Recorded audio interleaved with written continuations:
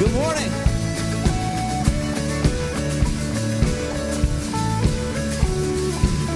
Who breaks the power of sin and darkness?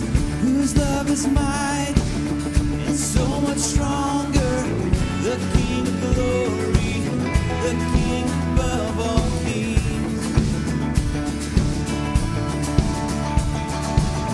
Who breaks the whole earth with holy thunder?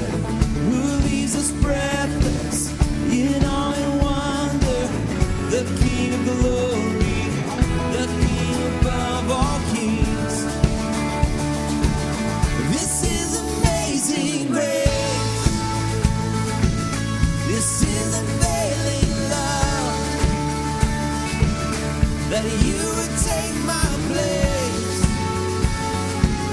that you would bear my cross. You laid down your life, that I would be set free. Oh, Jesus, I sing for all that you've done for me.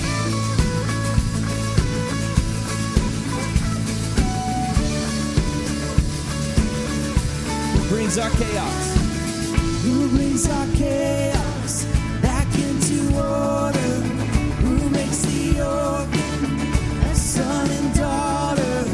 The King of glory, the King of glory, who rules the nations with truth and justice, shines like the sun in all of his brilliance. The King of glory, the King above all kings. Yes, sing. This is amazing grace. This is unfailing love. You would take my place, that you would bear my cross. You laid down your life, that I would be set free. Yeah, yeah. Oh, Jesus, I sing for all that you've done for me. Come on. Sing, worthy is the Lamb who was slain. Worthy is the King who conquered the grave. Worthy is the Lamb who was slain. Worthy is the King who conquered the grave. We sing, worthy is the Lamb who was slain. Worthy is the King who conquered the grave. Yeah, worthy is the Lamb who was slain. Worthy, worthy, worthy. Yeah, this is amazing grace. This is unfailing love. 'Cause you would take my place.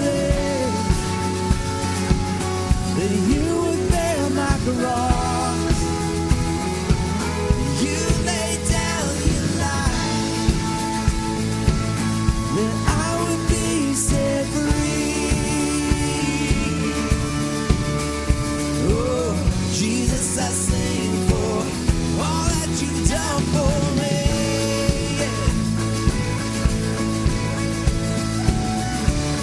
Thank you, Lord, you've done for me. Thank you, Lord.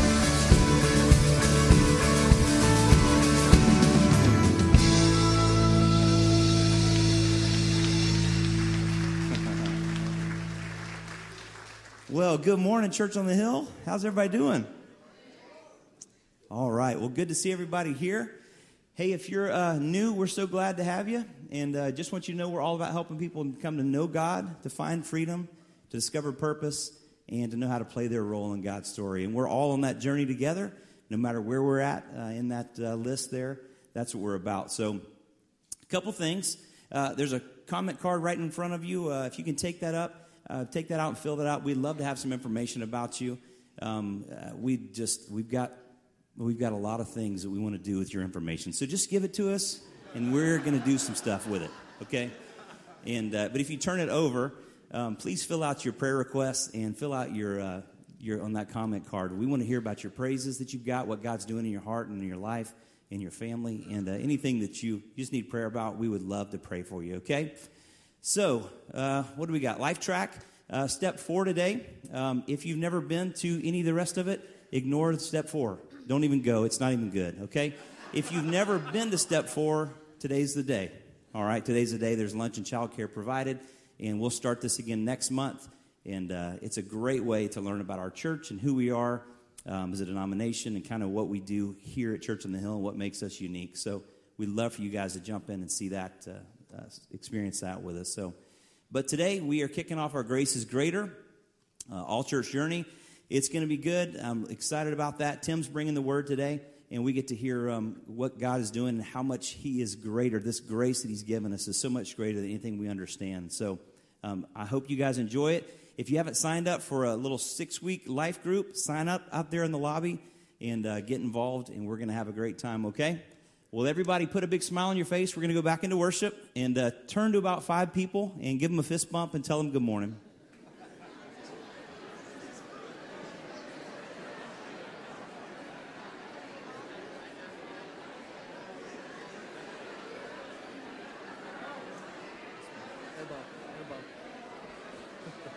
Hey, hit the guitar for me.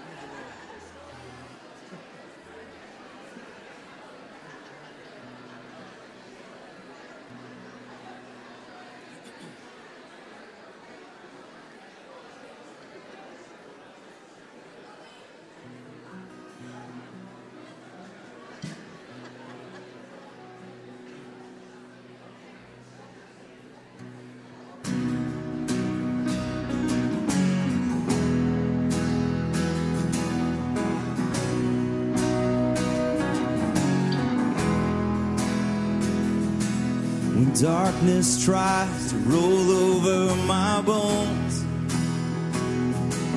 when sorrow comes to steal the joy I own,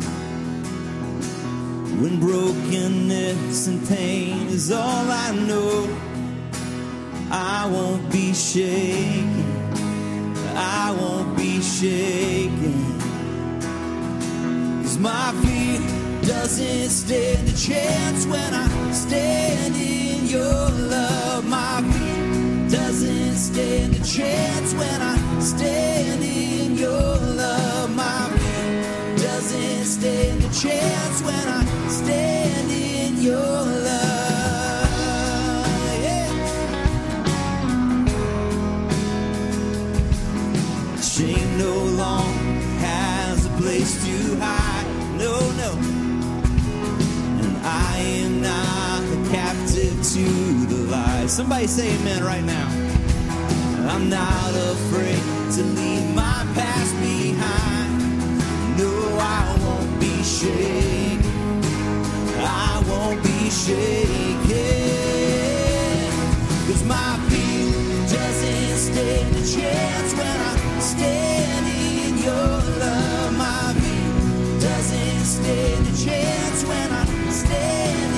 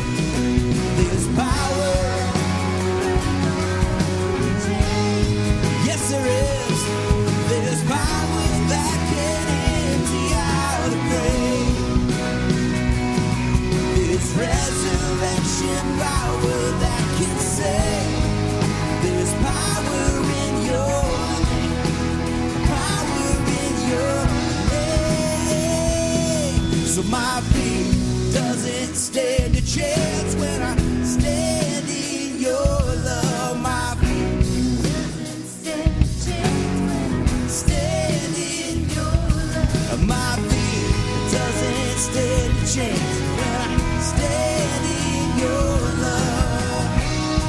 Yeah, yeah. Oh, my fear doesn't stand a chance.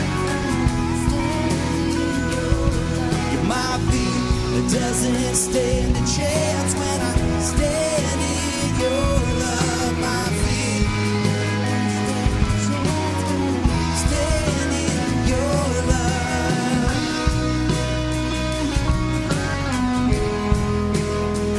We thank you, Lord. Doesn't stand a chance. Doesn't stand a chance.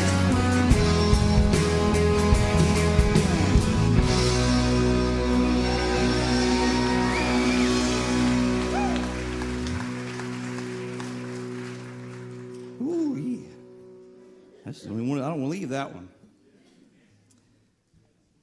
Bless the Lord.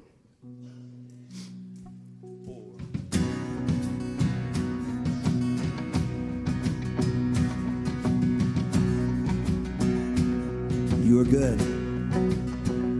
You are good. You are good. When there's nothing good in me, you are love. You are love on display for all to see. You are light. You are light when the darkness closes in. You are hope. You are hope. You have covered all my sin. Yes, you have. You are peace. You are peace when my fear is crippling. You are true. You are true even in my wandering. You are joy. You are joy. You're the reason that I sing. You are light. You are light. In you death has lost its sting. Yes, it has. Come on, sing it, church. Oh, I'm running to your arms. I'm running to your arms. The riches of your love will always be enough.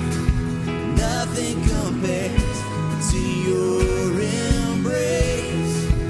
Light of the world, forever reign. You are more than my words will ever say. You are Lord, you are Lord. All creation will proclaim. You are here, you are here. Your presence I made whole. You are God, of all else I'm letting go. I would let it go. And oh, I'm running to your arms. I'm running to your arms. The riches of your love will always be enough. Nothing compares to your embrace. Light of the world, forever reign.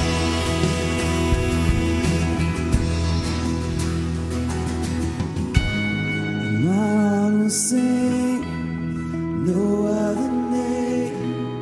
Jesus, Jesus. My heart will sing, no other name. Jesus, only you, Lord. Jesus. Sing that again. My heart will sing, no other name, no. Jesus, Jesus. And my heart will sing, no other name, yes. Jesus,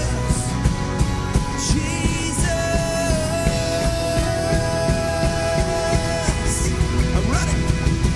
And oh, I'm running to your arms. I'm running to your arms.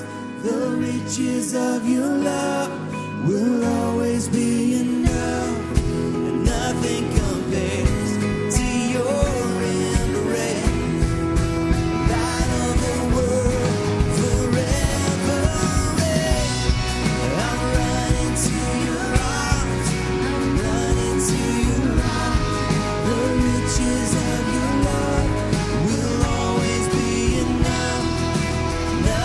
amaze to your embrace, light of the world, forever reign,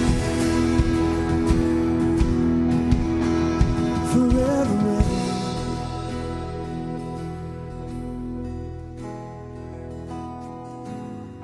My heart will sing, no other name, Jesus, Jesus. My heart will sing, no other name, Jesus, Jesus. This is my decision, Lord. My heart will sing, I'm calling it, no other name, Jesus, Jesus. My heart will sing, no other name, Jesus, Jesus. Is that your prayer today? I hope so. That's my prayer today. I know there are some times in my life where I do not feel like that's the only name I call. Anybody else have that issue where you feel like other things take your focus?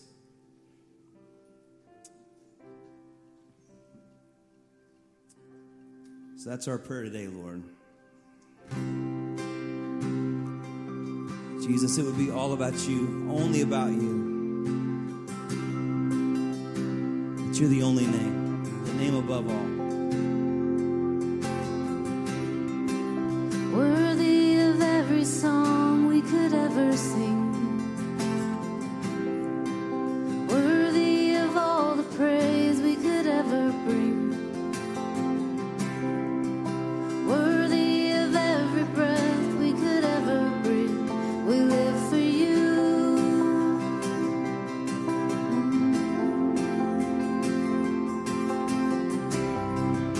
Jesus, the name above every other name.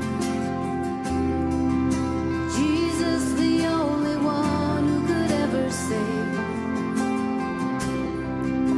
Worthy of every breath we could ever breathe. We live for you.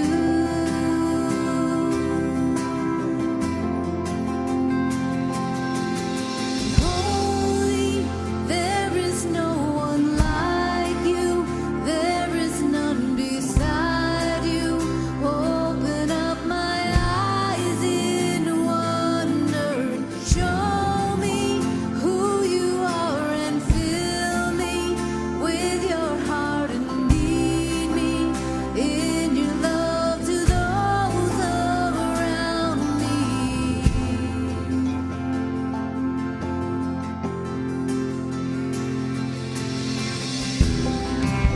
Worthy of every song we could ever sing, worthy of all the praise we could ever bring, worthy of every breath we could ever breathe. We live for you, oh Jesus. Jesus, the name above every other name.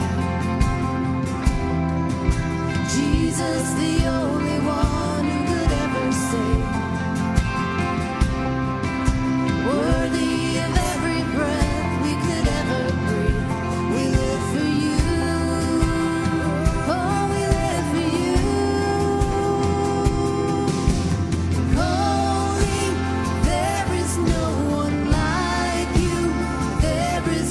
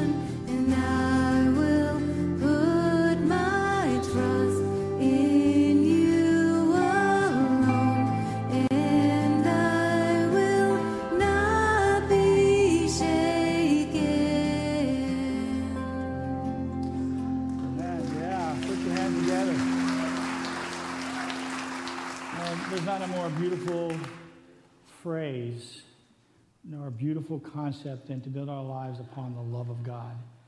There's a lot of things in life we can build our life on, but I don't think we're going to go wrong with love, right? Amen. You're going to have a seat.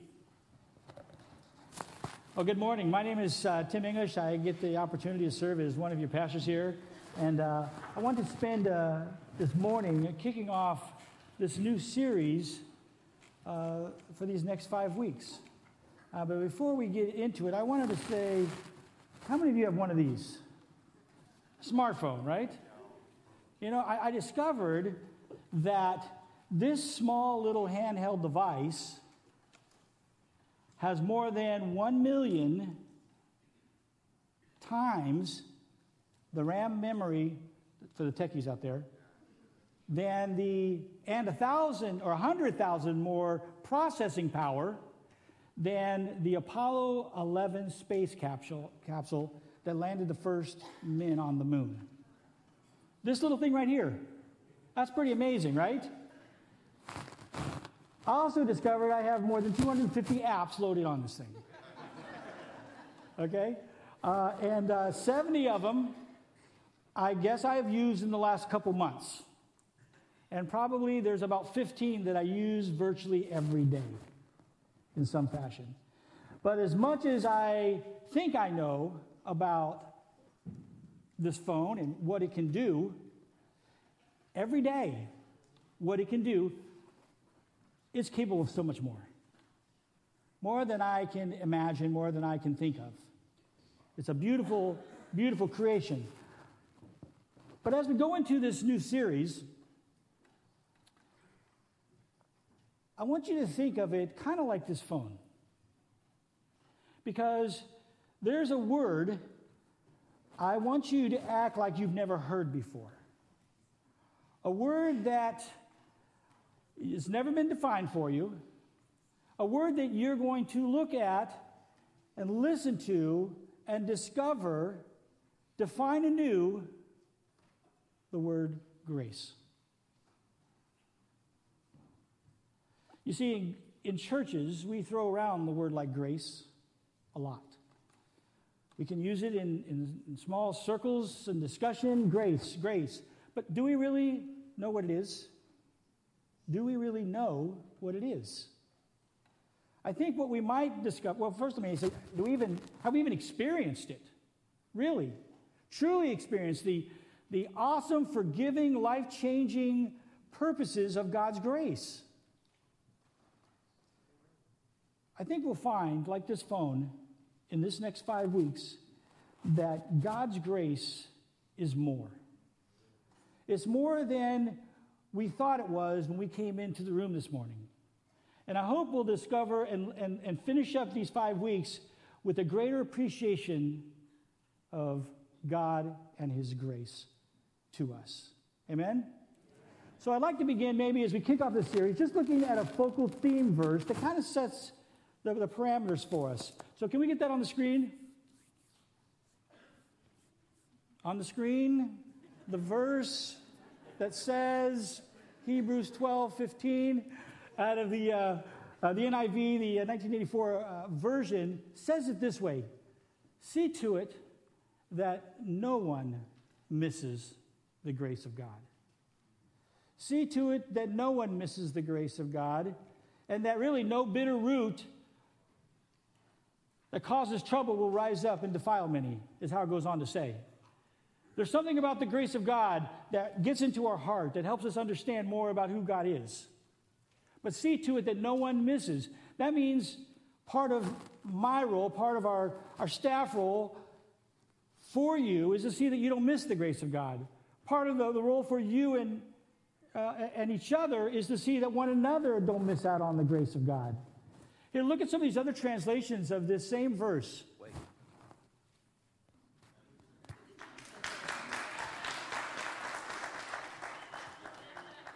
try that. Thank you. May the Lord's blessing be upon you.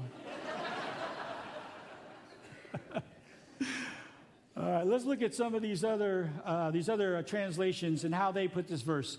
The NLT begins with, look after each other. so that none of you fails to receive the grace of God. ESV, English Standard Version, says, see to it that no one falls short of the grace of God. The NASB, see to it that no one fails to obtain the grace of God. And even the NIV that says, see to it that no one comes short of the grace of God. So all of these put a responsibility on us. And the Hebrews is really challenging us as the people of God to be responsible for each other, be responsible from this platform, be responsible in our groups to look after each other, to ensure that none of us misses the grace of God. And we get the idea, okay, grace, that's kind of good for salvation and eternity. We get that, maybe. But like the cell phone, it is much more. And I hope over the next 5 weeks, through the devotional guide that's available, through the Grace book, and our group discussions, that we come to understand what the more is that God wants us to not miss out on. So today, I want to begin with a theme. That grace is greater than our mistakes. Grace is greater than our mistakes. And if we're going to talk about grace and its power, its forgiveness, its life-changing, transformative purposes, then we need to understand our need for it. Our need for it. Romans chapter 3, verse 23 says this, for everyone has sinned, and all fall short of God's glorious standard. Now, I don't know if many of you, have studied the ancient languages of the Bible, Greek in the New Testament. And in the Greek, the word for everyone means everyone. Everyone. That's me.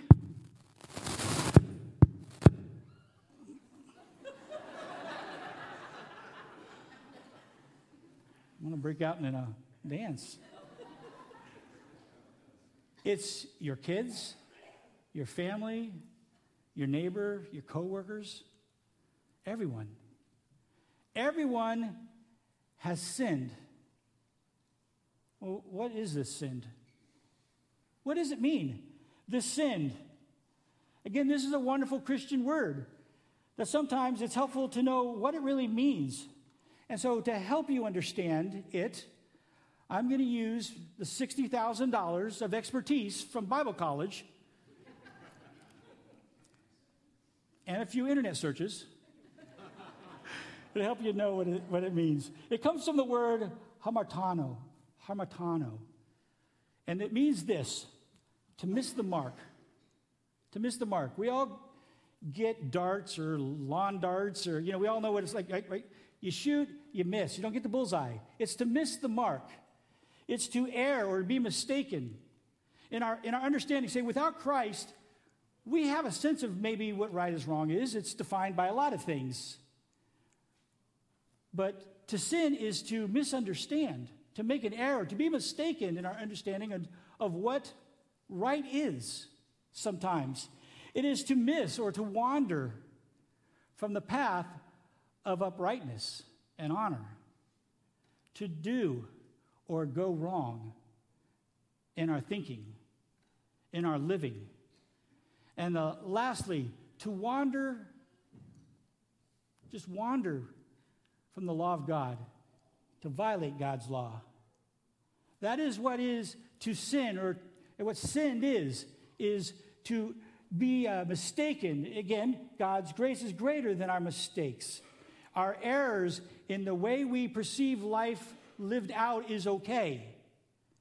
And we find ourselves having sinned because we are violating God's law, whether we necessarily know it or not.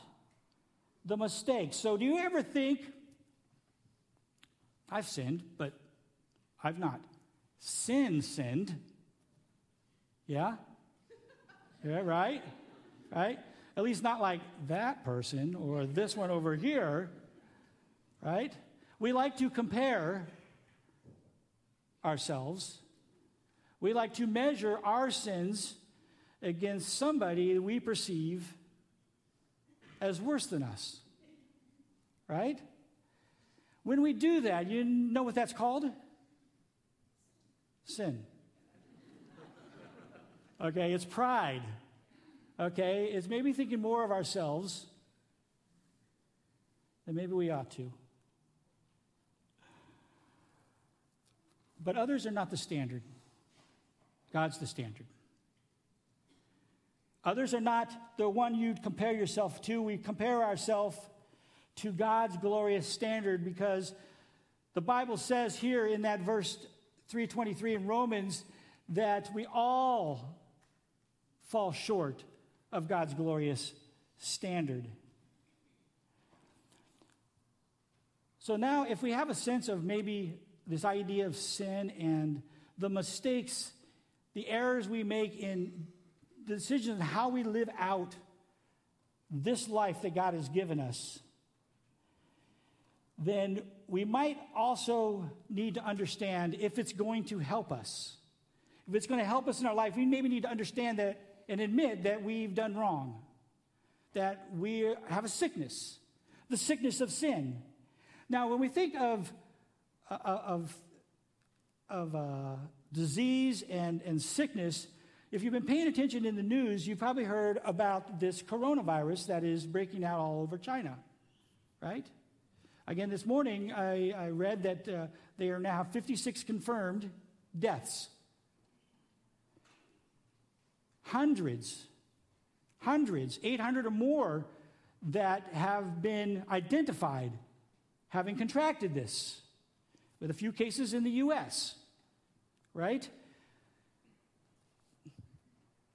This whole quarantine that the Chinese government is beginning is not just with one kid or one school or hospital. It's whole cities. As a matter of fact, they have identified 3 key cities, a total population of 18 million people. That's 4 times the population of Oregon. Quarantined. If you see pictures, they're wearing masks. Why? Because this coronavirus is a serious thing. And it is the same seriousness with which the Bible describes sin in our lives. It's deadly. We are to be quarantined because of the sin in our lives, because it is killing us. It is killing us, and it's keeping us from the God who loves us and wants to be in relationship with us. So let's look at, well, I want to back up just a second, because if we have this illness and we know that the coronavirus is a killer, what does the Scripture say to us about our own sin? What are its consequences? And if we look at Romans chapter 6, verse 23, it says this: the wages of sin is death. We've got this sickness of sin. And what we get for it is death. Death, certainly, to our spirit, that means eternal separation from the God who loves us, but it also brings so much other death in our lives when we live apart from God. The good news is, the backside, real quick, is that the free gift of God is eternal life through Christ Jesus our Lord. Amen? But when we look at this idea of sin and death and grace and new life, how does this come about? And so Romans chapter 5 and verse 12 is one place where we can see this. It says, when Adam sinned, sin entered the world. Adam's sin brought death. So death spread to everyone, for everyone sinned. We've established everyone. We know who that is. And we know that death is spread. And it began with Adam. So there is no one that has ever lived, that is alive today, that will ever live in the future, that will be without sin. We will all miss the mark. And it separates us from God. But verse 15 in Romans 5 continues. It says, but there is a great difference between Adam's sin and God's gracious gift. What is it? Well, let me tell you. For the sin of this one man, Adam, brought death to many. But even greater is God's wonderful grace and his gift of forgiveness to many through this other man, Jesus Christ. Right? Amen. That's worth saying amen to. Amen. There's a difference. Sin, Adam, spread, dead. The grace of God, the wonderful grace of God, brings life through Jesus Christ. It is here in this verse, and certainly others, but here in this passage, that the concept of grace is introduced. Not grace, oh, that's interesting, but more of God's wonderful. I mean, use whatever adjective, superlative, whatever the proper English is for that, to describe God's grace. It's wonderful. It's awesome. It's amazing. And his grace is greater than our mistakes. How many of you, by a show of hands, consider yourself pretty good with math? All right? I put your hands down. Now, how many of you, not so much? All right. This question is for you, the not-so-muchers. Okay? So, do you know the difference between these two mathematical signs? Right? The top one is? And the bottom one? Yeah, that's right. And it's here that Paul wants us to begin to understand even greater than the death, even greater than Adam said, even greater than the curse of sin upon us, even greater than any of it, greater than whatever it happens to be, is God's grace. It's a beautiful thing. It's not less than anything. Let that soak in. It's not less than anything. It's greater than. Continue in verse 16. And the result, I love the results, of God's gracious gift is very different from the result of one man's sin, or that one man's sin. For Adam's sin led to condemnation. That's judgment. In God's eternal courtroom, it leads to guilty. Condemnation. But God's free gift, God's grace, leads to our being made right with God, even though we are guilty of many sins. It's the idea in that divine courtroom of God that God declares us not guilty. He eradicates, he removes, he sets aside any of our guilt. He places it on Jesus, and therefore we are able to walk not with our heads down in condemnation, but with our heads held high because we are made right with God. See, even before we cleaned up our act, even before we put on our Sunday best and we, slid into church, even before any of it, God's love and grace is available to us. As a matter of fact, the precursor to getting cleaned up is the grace of God. It is the working of God and his grace and his Spirit in our lives that brings newness. Verse 17, for the sin of this one man, Adam, caused death to rule over many. Death rules. The consequence, heading towards eternal separation. This death, this concept, rules over many, rules over those who are without Christ. Still today, rules over them, controls them, sets the tone.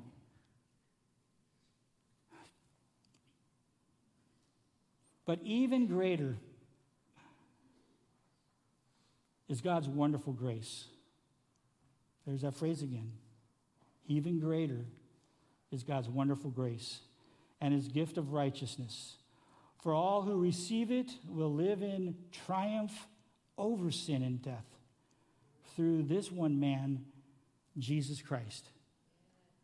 I don't know. Jesus seems pretty special to me. I mean, he's done some great things, right? Our great God and Savior. Verse 18, yes, Adam's one sin brings condemnation before God in life for everyone. But Christ's one act, the work of the cross, Christ's one act of righteousness brings a right relationship with God and new life for everyone. It's available. God's grace is greater than our mistakes. Death no longer rules. Christ, by his death, it says in other places of Scripture, Christ's death, resurrection, the work on the cross, breaks the power of sin in our life. Those without Christ ruled.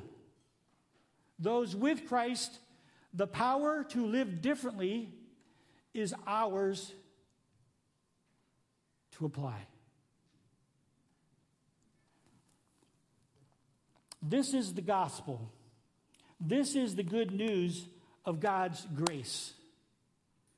You see, conviction of the Holy Spirit in regards to the error, the mistakes of our life, the wandering off the path of righteousness, the conviction with grace, applied, believed, leads to repentance and a right relationship with God and a new life. 2 Corinthians puts it this way. This means that anyone, again, if you've not studied Greek, anyone means anyone, who belongs to Christ has become a new person.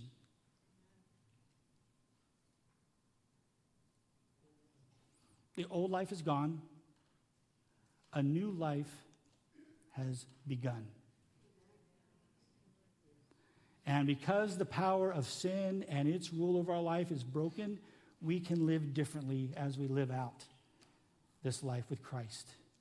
All because his grace is greater than our mistakes.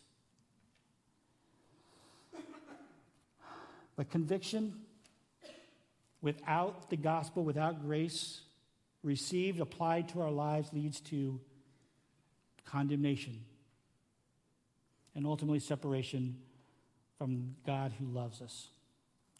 You see, I can share some scripture, I can say some things, and I can try to explain some things. I can't really explain grace in such a way that maybe you fully understand it. Kind of like, oh, I get it now. No. As well as we can use the scripture and understand it here, it is rather more effective to understand God's grace by experiencing it. By the receiving of God's grace that is greater than our mistakes and living in it and walking in it. In all of its beauty, in all of its glory, for all the things that we have done, the things that have been done to us, the things we regret, the shame that we feel, the experience of the pain that we're still enduring because of circumstances, God's grace is for all of those things. And when we can experience and say that we've experienced God's grace, we then can say, okay, now I understand it. This intellectually exercise, great. Write it down. Lock it away. But let's experience grace anew, not only here, but here in these next few weeks. Speaking of stories and experiencing grace, I want to refer to a passage of Scripture. I'm not going to put it on the screen. I'm going to tell you about it. In John chapter 8, first 11 verses. It's a story of a woman caught in adultery. Jesus had come back into the temple, and a crowd gathered. He had done some teaching, but a crowd gathered, and he sat down and began to share some things about the kingdom of God. And as he was speaking, some religious people and some Pharisees drug a woman into the temple area in front of Jesus and the crowd and said to Jesus, "This woman was caught in the act of adultery." Now, we get what that is, right? That's sex with somebody who's not your spouse, right? Matter of fact, sex with anybody, unmarried, is also wrong. But this lady was caught in the act of adultery. I don't know where the guy was. Maybe he ran faster. I don't know.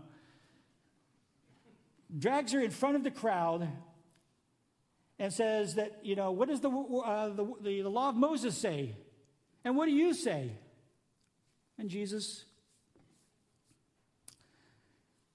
he got down and he began to just write in the sand, on the ground. And they pressed him more. They pressed him more for an answer. And he got up and he said, "Okay, any of you who is without sin, you go ahead and do what the law demands and throw the first stone." He got back down on the ground and he began to write. We don't really know what he was writing. Maybe he was writing some of the names of the people right there. Maybe he was writing out just sins that were probably in their lives. But one by one, from the oldest to the youngest, walked away. Then finally Jesus stood up. He turned, he looked at the woman, and he said, "Woman, where are your accusers?" Now, I'm assuming while all this is happening, she's probably just waiting for that first stone, right? She opens her eyes, looks up, and she says, "No one." And Jesus says, "There's no one here to accuse her." He says, "Well, neither do I." Then he says, and that's the grace, "I don't condemn you. Go and live differently. Receive this grace that I am extending and go and sin no more." Again, the power of sin to rule is broken by what Christ did for us. We can go and live differently. We can do that. Are we going to be perfect? Probably not. I mean, I'm walking with Christ a few years. There's still things in my life that God is still working out. But the power to go and sin no more, the power to go and live differently, comes as a result of God's grace to us. Now, this story is a real story. It's a real person who had a real experience with grace. And you and I may not know what all was going on in her life in regards to what led up to that moment where she is caught in this act of adultery. And though this would not be in Scripture, I ask you to kind of entertain me a little bit. Because we would certainly say grace is greater than her sins, than her mistakes. She was caught in the act of adultery. But grace is greater than her shame. The shame as she was forcibly put in front of a group of people and had her sin called out. Maybe we could say that grace is greater than some of her regrets that she even agreed to have coffee with a man that she met in the marketplace a couple weeks ago. And that led to this. So she regrets that she even said yes to that. Maybe we could say that grace is greater than her brokenness because her husband has been ignoring her for years. We might even say that her grace is greater than her wounds because, for all we know, she was told that she was ugly and nobody wanted her whole life. Maybe we could say that grace is greater than her circumstances because we don't know if she was still mourning the death of someone close to her, a parent. And in her pain, she was weak and she made decisions. You see, as we look at these things, personalize it. Understand that God's grace is greater than your mistakes, than your secret. It could be the things you've done and the shame that you feel and that you have let identify you. It could be the regrets over the choices, the decisions that you've made. It may be the sense of the wounds that you're still carrying from something. It could be just the ongoing pain of circumstances that you're facing.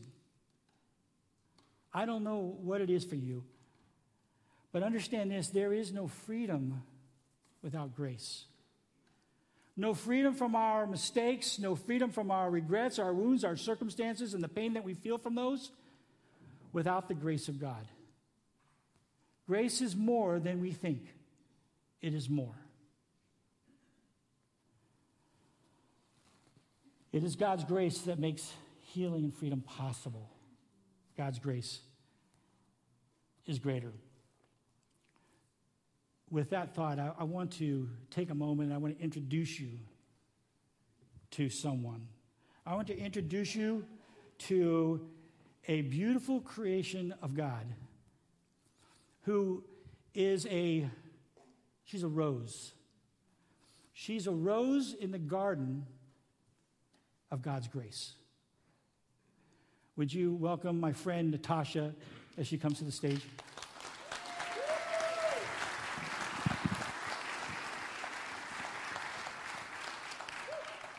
Thank you.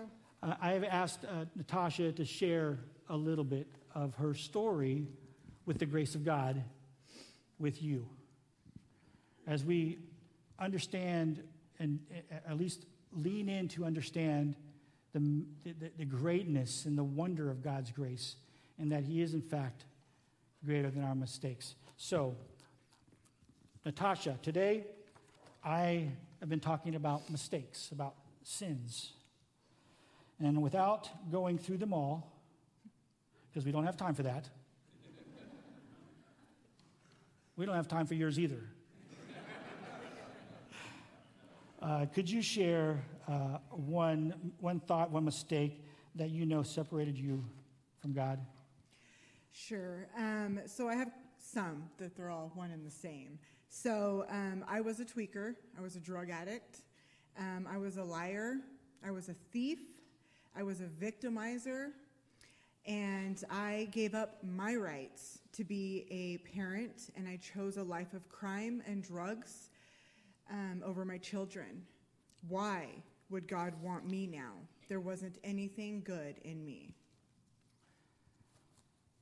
Maybe, like Natasha, maybe you have said, maybe you're here today, and you might say, but I'm too far from God. He can't possibly love me. Can you remember, Natasha, who and what was said to you that the Holy Spirit used to say to your heart, God still loves you? So there was a series of miracles that happened in my life that just kept happening, and it was impossible for me to not see that it was God. So in June of 2013, I was out of jail on a conditional release awaiting trial, and I had an 80-month sentence hanging over my head. I got pulled over in someone else's car with no license, no insurance. I had drugs in the car, and my son was with me. If I went to jail, I would have gotten 80 months. I would have been permanently lost for my son, and I would have gotten deeper into my pit, and I would have died. Instead, the officer let me call someone safe, and I was able to go with them. I cannot say that this changed overnight, that this is what made it happen, but it does begin my journey home to God. The second miracle was my willingness to go to a recovery house after I got out of jail in September of 2013. And I swore I would never go to that recovery house. And so I let go of my pride enough to walk up to the door. And it swings open. And these two beautiful ladies smile with tears in their eyes and tell me, Natasha, we have been praying for you to show up and welcome home. They showed me that God still loved me, even though I couldn't believe it yet. And the last thing that the Holy Spirit used was my cousin. In February of 2016, I had 2.5 years clean, and she asked me if I was finally ready to give my life to the God that had saved me. And at this point, I was doing service work here at this church, but I wouldn't attend services and I wouldn't come into this sanctuary. I believed that God was there, that he existed, but I didn't have a relationship with him. I couldn't get myself to go all in yet. So when she asked me, I thought about it and how incredible and how amazing that I felt clean and how great my life was getting. So I decided to go all in. I was baptized on February 14th, 2016, and everything changed after that day. I started attending church here, Church on the Hill. I got into some growth groups, and my heart softened. I found a purpose. God is my peace. He just continues to change me and move me, and I'm learning to say yes. And that's actually why she's here. She's saying yes to God.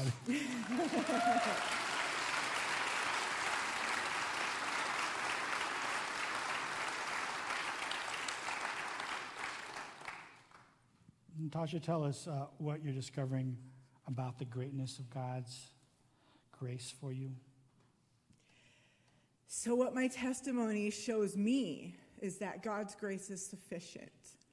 His grace covers my past and my future. He restores. He creates. He gives me value. He never, ever fails. And there is never a mistake when I'm with him. Amen. Right? Because God's grace is greater than our mistakes. God's grace is greater than our mistakes. So talk to us just, again, briefly today. And maybe to the person in the room right now who is thinking, not after what. The person who may be here with us today who is thinking, not after what I've done. I couldn't. God couldn't. Summarize what you have come to understand about God's grace for us. I just know that, that's how I felt, right? Like, that's who I was. I wasn't enough. And God said, yes, you are. Yes, you are. And I know that he can and will cover each and every one of you if you just let him. You just have to let him in. Let him in. Would you help me appreciate Natasha?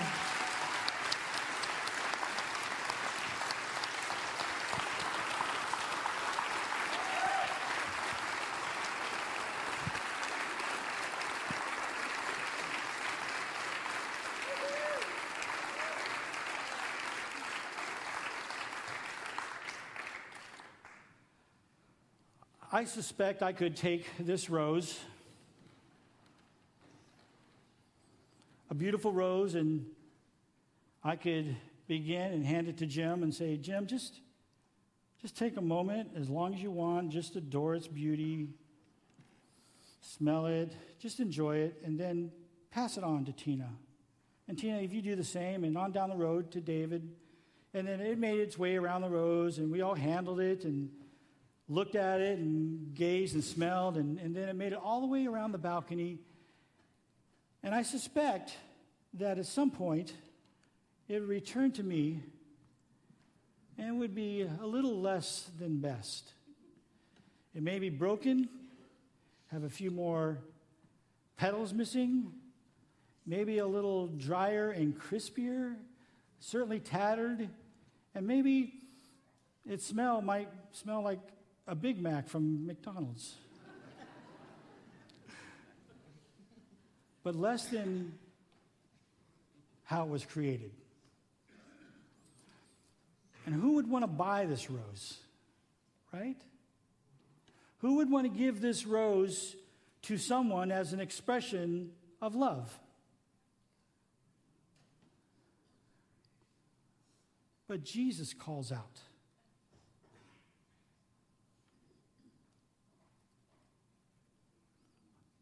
I want that rose.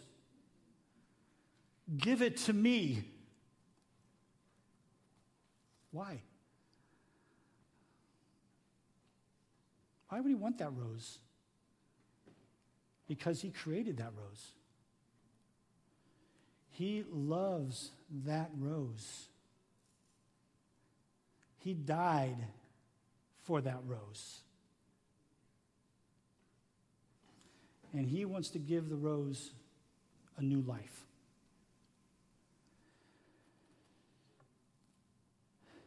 Today, we can talk about God's grace being greater than our mistakes. But we need to experience the reality, the truth of God's grace in our lives. Because he sees us as roses. Roses that have sometimes been handled by life, a little tattered, smelling funny, right? And he wants to restore new life for us and to have us walk new again. And for someone, maybe some ones in the room today, you need to receive God's grace for the very first time. You may need to rededicate your life to that this morning with an understanding that God's grace is greater. Now, I know you might say and think to yourself, but Tim, you don't know what I've done. You're right, I don't. But I know that God's grace is greater than our mistakes. So in a moment, the band is going to lead us in a song. And I'm going to ask if you're here and you need to receive. Because my challenge from Scripture is to see to it that no one misses the grace of God. And if you need to receive that grace today, we're going to have some prayer friends at these two crosses and those up above. And if you need to know this grace of God, then I'm going to ask you to make your way there and let our friends help you know how to experience and to receive God's grace this morning. Now, that doesn't let the rest of you off, because two truths are probably evident here. There's some of you that are tremendously grateful for the grace of God in your life, and how you've received the words of Jesus that says, "Neither do I condemn you. So go and live differently," and you are. Maybe during this time of surrender, you might make your way down front and say, just in celebration, "Thank you, God, for your wonderful gift of grace." And for others here, you've received God's grace. No question. But you also know there's some lingering things that you carry. Shame, maybe even some regrets. Oh, you know he's forgiven you. Maybe there's pain of circumstances or the brokenness, man, that is all around you. We're going to talk about those things from this stage. It's in our grace book, but also discussing them in our small groups.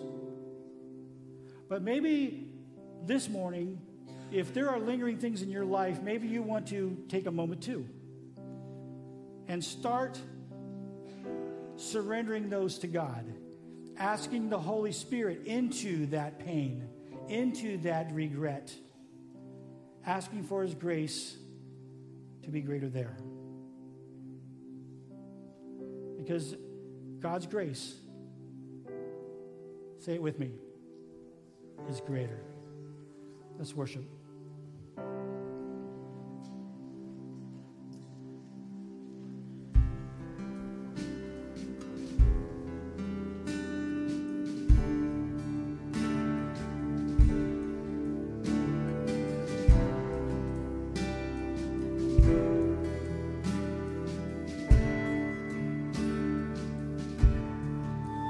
You give life, you are love, you bring light to the darkness, you give hope, you restore every heart that is broken. Great are you, Lord, and it's your breath in our lungs, so we pour out our praise, we pour out our praise. It's your breath in our lungs, so we pour out our praise to you only.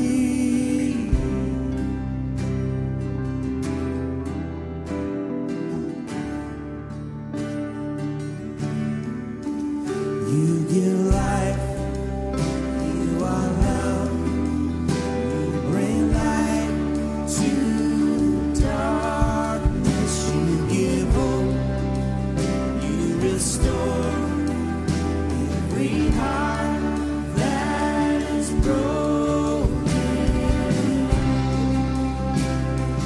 Great are you, Lord, and it's your breath in our lungs, so we pour out our praise, we pour out our praise. It's your breath in our lungs, so we pour out our praise to you, oh.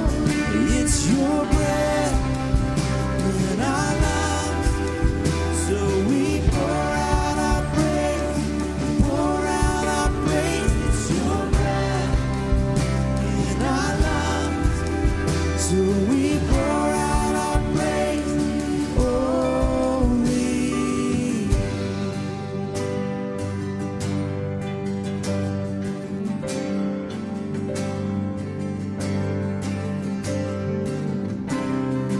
Great are you, Lord. Sing all the earth, and all the earth will shout. Our hearts will cry, these bones will sing. Great are you, Lord. Oh, sing, sing. All the earth will shout your praise. Our hearts will cry, these bones will sing. We'll sing, great are you, Lord. Come on, church. This is our song. Sing it. And all the earth will shout. Yeah. Our hearts will cry, these bones will sing. Great are you, Lord. Come on, just one more time. And all the earth will shout your praise. Our hearts will cry, these bones will say, great are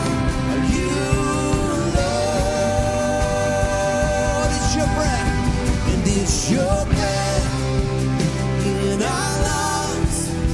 So we pour out our praise. We pour out our praise. It's your breath in our lungs.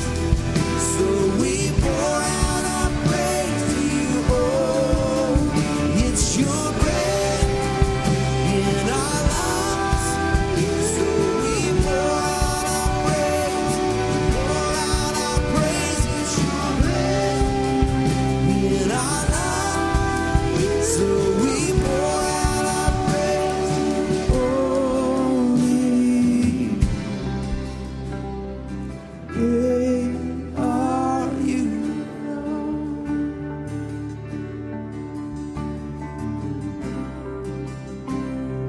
Great are you.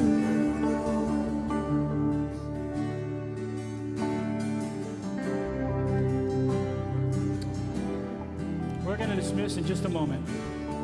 I'm going to ask those at the cross to remain for just a moment, and if you'd like to, for any cause, to find your way there and have somebody agree with you in prayer, do that. Also, our prayer room is always open just outside those doors. You can see that there.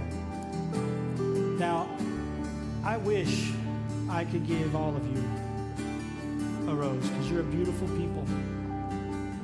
You're a beautiful creation with God. And God sees you as a wonder. And the work that He wants to continue in your life is a beautiful thing. A right relationship with the Creator and a new life. My hope is that over these next few weeks, we're going to come to appreciate even more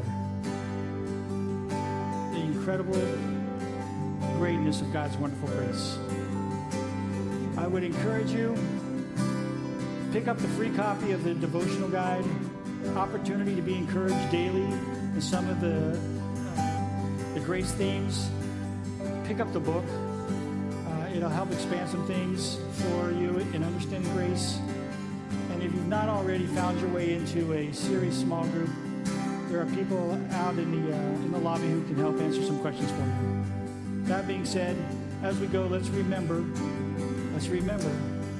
God's grace is great. God bless you. Have a good day.